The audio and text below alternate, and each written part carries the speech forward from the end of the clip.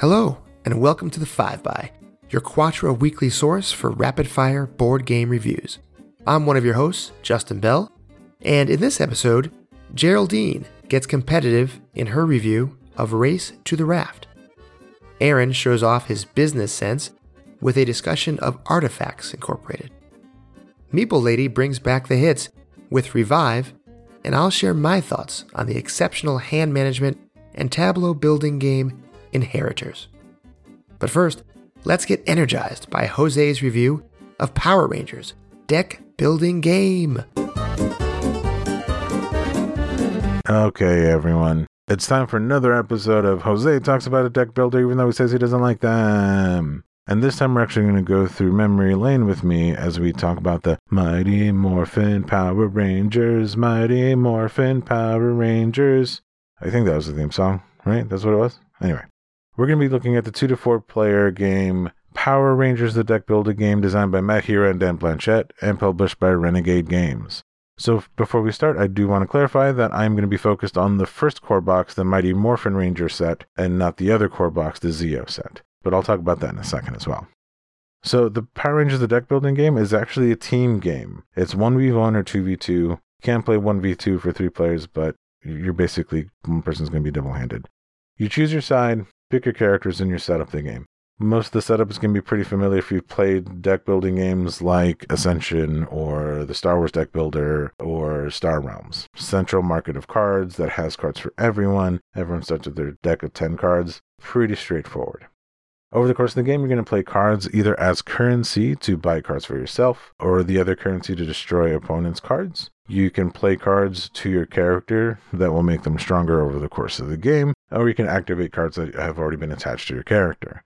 The flow of the game is pretty straightforward, and they didn't do anything out of the box in this case, but this is where some of the small changes they make makes this game a little bit more interesting. So I mentioned before that there's the grid, the shared market in the middle. Now, just because there's a shared market in the middle doesn't mean that you have access to all the cards. There's cards specifically for one side or the other. But if these cards do come out, that doesn't mean that you're SOL and you have no recourse to interacting with these cards. You can use one of the currencies, which are called shards, to destroy your opponent's cards. Now, this does a couple of different things. First off, it denies your opponent the ability to buy these cards and put them into their deck. Ouch. Also, if you destroy a card, you get a reward for doing so. Fantastic. Now here's the fun part. At the end of your turn, you're supposed to look at the shared market, look at the grid, and for every card on your opponent's side that's still in the grid, you're going to take damage. So this game really incentivizes you going after all these cards, you taking new cards into your deck, and not letting that market stagnate like some other deck builders may do. Now, I'm not going to break down all the rules for this game because this game actually has more going on than you would expect. Characters have asymmetrical powers. Cards are double-sided. You start off as a teen with attitude in the game, and then you morph into a ranger. You start off as a villain just scheming to make plans, and then you get empowered by Rita, and you become stronger, and things become easier for you to do. Rangers have the Dinozords. Yes, the Dinozords are in the game. While villains have the Master Cards, which are all those crazy bad guys that you remember, like Eye Guy, or that weird pollution unicorn, or that giant crab man. That was the thing. He terrified me. Giant crabs are scary. Now, the reason I don't like most deck builders is because you end up feeling like you're doing math homework the most of the time. You take your turn and you draw cards and you get +1 to attack and you do X amount of damage and you just really kind of feel like you're just doing math to draw more cards. It doesn't really feel like you're doing anything. But this game, to me, feels like an episode of the show. You start off as a teenager, or you start off as a scheming bad guy. And you start doing small things and you get stronger and stronger and things start to escalate. The teens morph and then they call in the Zords and then the villains slowly start building up their rogues gallery and they're wreaking havoc on Angel Grove up until the very end where the Rangers are able to call in their Megazord and it turns into the last final battle. It feels like the show and it's so much fun. Now, speaking of feel, I appreciate that they use the artwork from the comic book instead of stills from the show. The art is fantastic. And it keeps the game consistent across all the different Ranger eras you can mix and match. Speaking of the different Ranger eras, as of right now, there's 2 core boxes. There's the Morphin set, which I'm talking about now, and the Zeo set. There's also expansions for SPD. The Shattered Dimensions expansion, I think, just came out. And I want to say there's another one, but I can't remember exactly which era of Rangers that one is. Now, my biggest gripe with the game, this core box can kind of go a little long in the tooth because there's a lot of defensive cards, so it's really easy for attacks to go off and then you just end up blocking it, or your opponent blocks it for you, and kind of makes the game drag at times. Now, I've heard that the Zeo set really remedies this and it becomes a much more aggressive game, but I haven't had a chance to play that one yet. Every box I've heard, every Ranger era plays a little bit differently. They all have their own specific Zords, and as you expand the game, you'll really start to see some of the nuance and the changes between the different eras. If you grew up with the show and enjoyed it like I did, this game is going to be a ton of fun for you. But the game is strong enough for it to stand on its own even if you don't have the nostalgia for it. It's a really well-made deck builder. And actually, this game is what made me interested to see what else Renegade has done for all the other IPs that they've picked up and the other Ranger content which they made. And just a little side note, all the other Ranger games that they have made have been pretty good, but I'm going to talk about that later.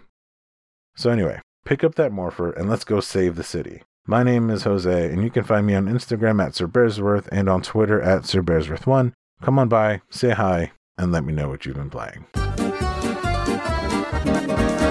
From designer Frank West and published by the City of Games comes a unique cooperative experience for up to 4 players that is filled with puzzle goodness in the form of saving cats that were left behind on the Isle of Cats. Hi, my name is Geraldine with a guest contribution to the 5x of a tile-laying, path-building, cooperative puzzle game in the aptly named title Race to the Raft. Draw path cards, place fire tiles, and move cats away from the fire. Basically, right? Race to the Raft includes tutorials, practices, and scenarios ranging in difficulty from 1 paw to 5 paws.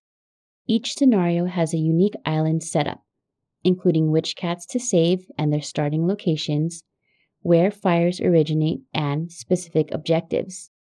You win by saving cats from the fire, and well, you lose by not. And I guess the cats lose too. A hand consists of 3 cards from a player's choice of 4 different decks of pathway cards, and a turn can be either placing a path card and drawing and placing a random polyomino fire tile, or discarding a card to help cats move. Each cat is particular about what path it wants to take. For example, red cats need to travel down red forests, and blue cats need to travel down water. This path preference, the random fire tiles, and path card placement all contribute to the puzzle aspect of Race to the Raft. Sometimes you need to save the blue cat first, and sometimes you need to save the blue cat fourth. Don't ask me why, you just do, and it's all in frustratingly good fun. To add even more to the uniqueness of this game, instead of the common player turn order, who goes next is up for discussion. Players share very vague descriptions of their path cards they hold in their hands. They could say they have a path that helps blue and green, but they don't reveal specifics of their path card, like if it has 5 blue spaces or 3 green spaces. Communication gets a little bit more limited with another twist that once the chosen player is about to take their turn, it's their turn alone, and all the other players can't talk until the chosen player completes their action. Unless the other players use special talk tokens, then they can't say anything to sway the chosen player from placing path cards or the fire tiles wherever they decide. And believe me, sometimes other players will want to insert their opinions. You can just see it on their faces. This happens a lot in cooperative games, but I think there's enough talking before any action that everyone can share a strategy and the next actions can be discussed together. I find that the lack of communication in the chosen player's turn keeps the game moving and minimizes the quarterbacking I see so often in other cooperative games. While this game plays for up to 4 players, it plays smoothly and quickly at 2. Though I can see Race to the Raft playing well with 4 players if there are kids or kids at heart involved. They'll likely find amusement in placing fire tokens, moving cats, and meowing. Yes, meowing. I won't spoil that for you. There's also a solo mode, which I am fully in support of. With the amount of scenarios that Race to the Raft comes with, and the availability of future seasonal scenarios on the publisher's website, I feel like we're just scratching the cat post surface of this game. The replayability of Race to the Raft is definitely present. There's a lot to unpack, especially with the 81 different scenarios of varying difficulties. And since they're all unique, each play is different and will seemingly improve your strategy and keep you engaged as you play through the game. Actions are easily understandable that someone could just jump in without having to go through the tutorials. And it's even better if the player teaching the game has played through enough and is comfortable with the rules teach. There's also flexibility in choosing which scenarios to play, and you're not restricted to finishing specific scenarios before moving on to the next one. But Race to the Raft isn't just for the casual cat lover. There's advanced scenarios for those who thrive in adversity, where it's not enough that blue simply just arrive. Instead, blue needs to arrive with orange, with purple, and with red. You can tell this game was carefully thought out to account for different levels and ages of players.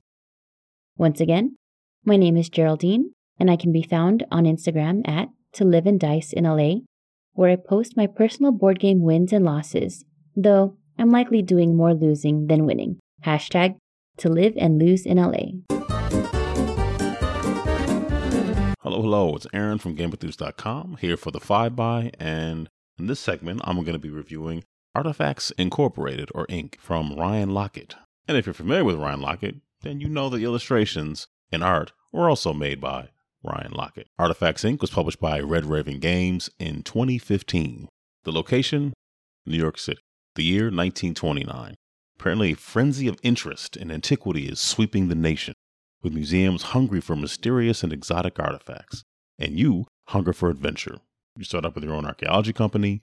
Untold wonders await within the dangerous jungles, harsh deserts, and windswept mountains. Will you gain a reputation as the most intrepid and famous adventurer in all time?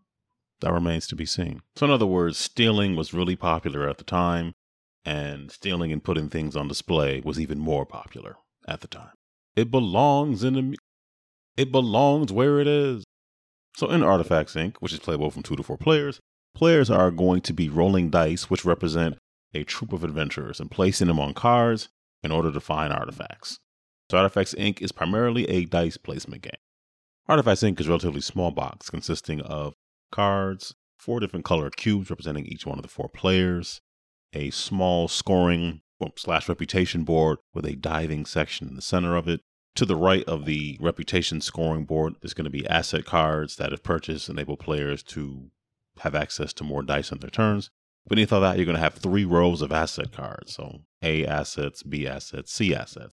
And these are the cards you're going to be buying to enable you to purchase more gems, scrolls, etc. Purchase a old-timey deep diving suit in order to unearth treasures and things deep down in the water. Each player is going to start off with 4 cards: Desert Expedition, Canyon Expedition, Headquarters, and Adventures. Adventures are the dice, and everybody starts off at level 1 on all of their cards. So the level 1 Adventurers card has 3 dice. So you start off with 3 dice, you roll those dice, and you're able to place them on Desert Expedition, which wants 4 or higher in order to find a scroll. The Canyon Expedition wants 1s or pip values of 3 or higher to find a fossil. The Headquarters card allows you to buy things. Buying things means going into the A through E assets, because the assets that are to the right of the board are D and E. There's just 2 of them. Those just allow you to get more dice, which are very, very useful. So buying is important because buying allows you to get more cards. It also allows you to upgrade cards. So in the upper right corner of every card, including the ones you start off with, is a requirement. Most of them are just $1, but the Desert Expedition requires a scroll and $1. And upgrading a card means you just flip it over to its level 2 side. Its level 2 side is a little bit nicer. The level 1 Desert Expedition card means 4s and up means you can dig up a scroll. Level 2 allows you to use 3s 4s and up. As I said before, this is very much familiar feeling for a dice placement game. The more expensive cards are going to offer more reputation points, which you take immediately. So when you get a card, let's say you get the college level 1 card, which allows you to get 1 reputation per pottery that you have. You can get the pottery by diving down into the ocean. Cards that are sitting on top of the reputation board tracker allow you to use pip values of any dice in order to take the card on top, which is typically worth 1 reputation point, but also offers a finding. And those findings can be things like doubloons, a sunken city, or pottery. Through all the dice rolling and card purchasing and deep sea diving and collecting and selling to the museum, once somebody gets 20 reputation, the end of the game is triggered, and whoever has most reputation wins the game. To be quite honest, I really don't remember what turned my attention to Artifacts Inc. I just recall hearing people talk about how much they liked it. I suspect a decent chunk of that was probably due to the fact that there's more game in the box than you might expect. It's not the smallest box, but it spreads out not like table hog wise, but there's a lot of game in for such a small box. I do have to say that. Also, it's Ryan Lockett. Visually, it's a nice looking game. It looks nice on a table. It's not quite as colorful, a lot of browns and tans and things like that, but it is a nice looking game. If you like dice placement, it's a really fun game, despite not necessarily reinventing the wheel. It can feel a little uneven if someone gets something like the deep dive suit, which really gives them an advantage for diving down and getting findings underwater and at least 1 reputation point just for getting that card. You can always counter that with maybe digging up more gems or digging up something else and selling a lot more things in the museum. And I really didn't mention this. There's also a small bit of area control in the game because in the museums, when you're putting your wooden cubes on certain spots for selling a certain number of items to that museum, whoever has the most on that card gets additional points at the end of the game. The commentary about how museums acquire things and that kind of stuff is pretty well known at this point. So, yeah, I'm being silly, but then again, I'm not being silly. All in all, I like Artifacts Inc. I think if you like dice placement games, you should definitely give it a shot. Anyway, I've been Aaron from GameEnthused.com. Thank you for listening. And this has been my contribution to this episode of The 5x. One of my favorite board game mechanisms is when a game contains multi-use cards, meaning cards that can be used in different ways, either by playing it or tucking it, which then gives you a variable bonus, reward, or action. Multi-use cards increase the number of actions and decisions you can make in a game, without expanding the game's footprint too much, which comes in handy when a game is already ginormous. Those cards offer a gaming experience somewhat unique to your opponents, who probably played different cards than you did. And now throw in deck building, tech trees, and fantastic components, and you've got a game that I've enjoyed playing time and time again. That game, my friends, is Revive. Revive was published in 2022 by Aporta Games and designed by Helge Meissner, Christian Amundsen-Otsby, Elif Sevenson, and Anna Wormlin. Revive is set 5,000 years after the destruction of Earth, and tribes are now exploring the frozen Earth in order to repopulate it and survive. The game is for 1 to 4 players, with each tribe having its own asymmetrical powers. But first, a warning. Revive is a table hog. It comes with a large game board, as well as player boards, which then your tribe boards fit neatly next to it. The boards are all dual layer, which is great for a game that involves various machine tracks, resource tracks, and tribe abilities that you unlock like a tech tree, and that's just on your player board. The main board has locations for artifacts, as well as a hibernation track and a victory point track. The game also comes with a bunch of wooden pieces.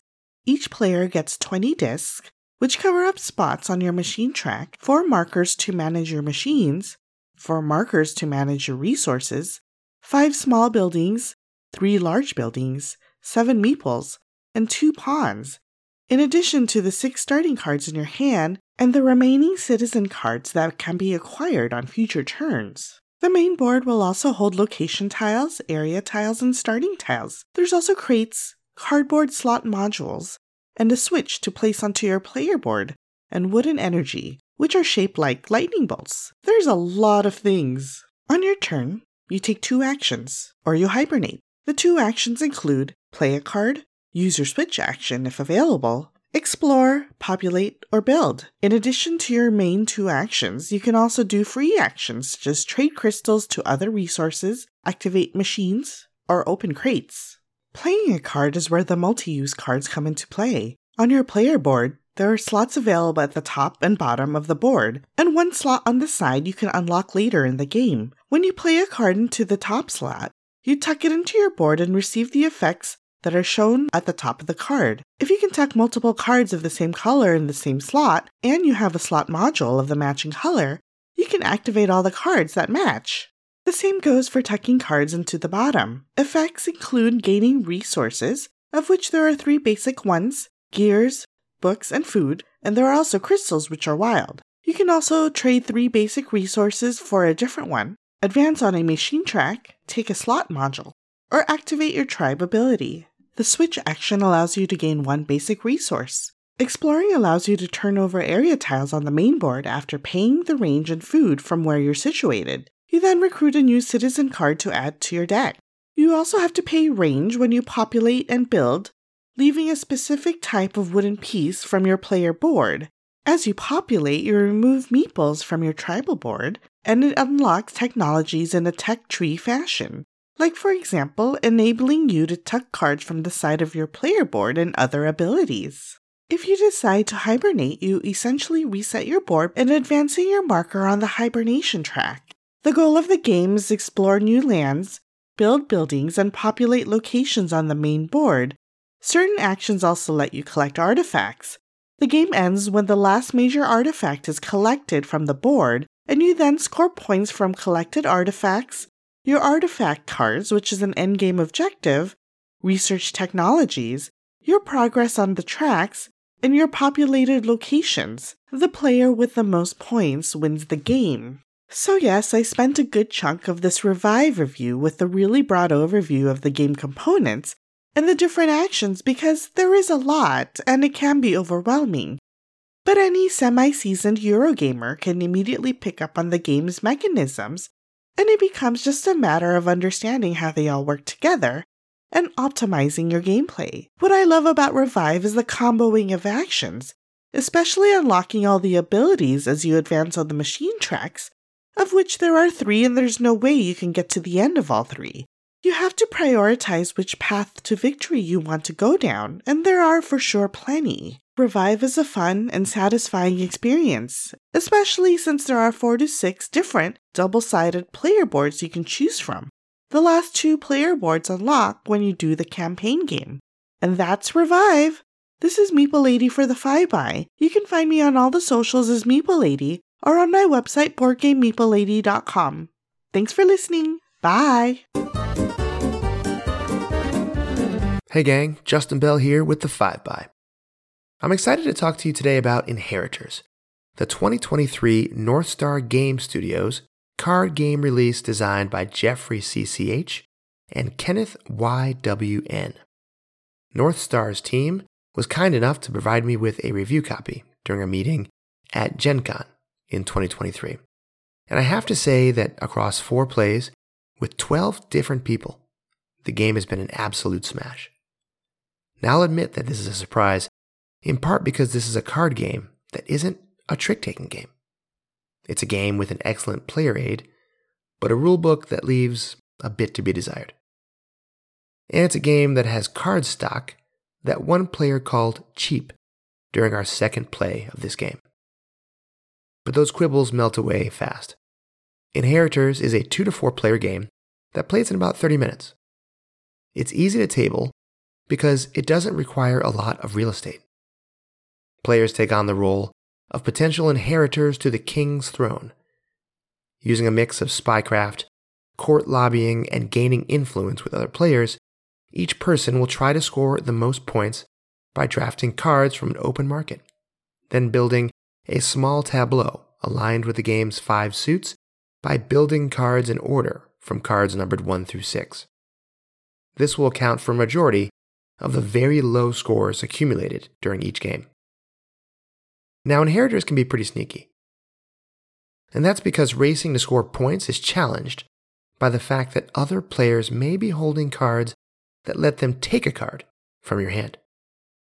and sometimes they break some of the game's rules from time to time.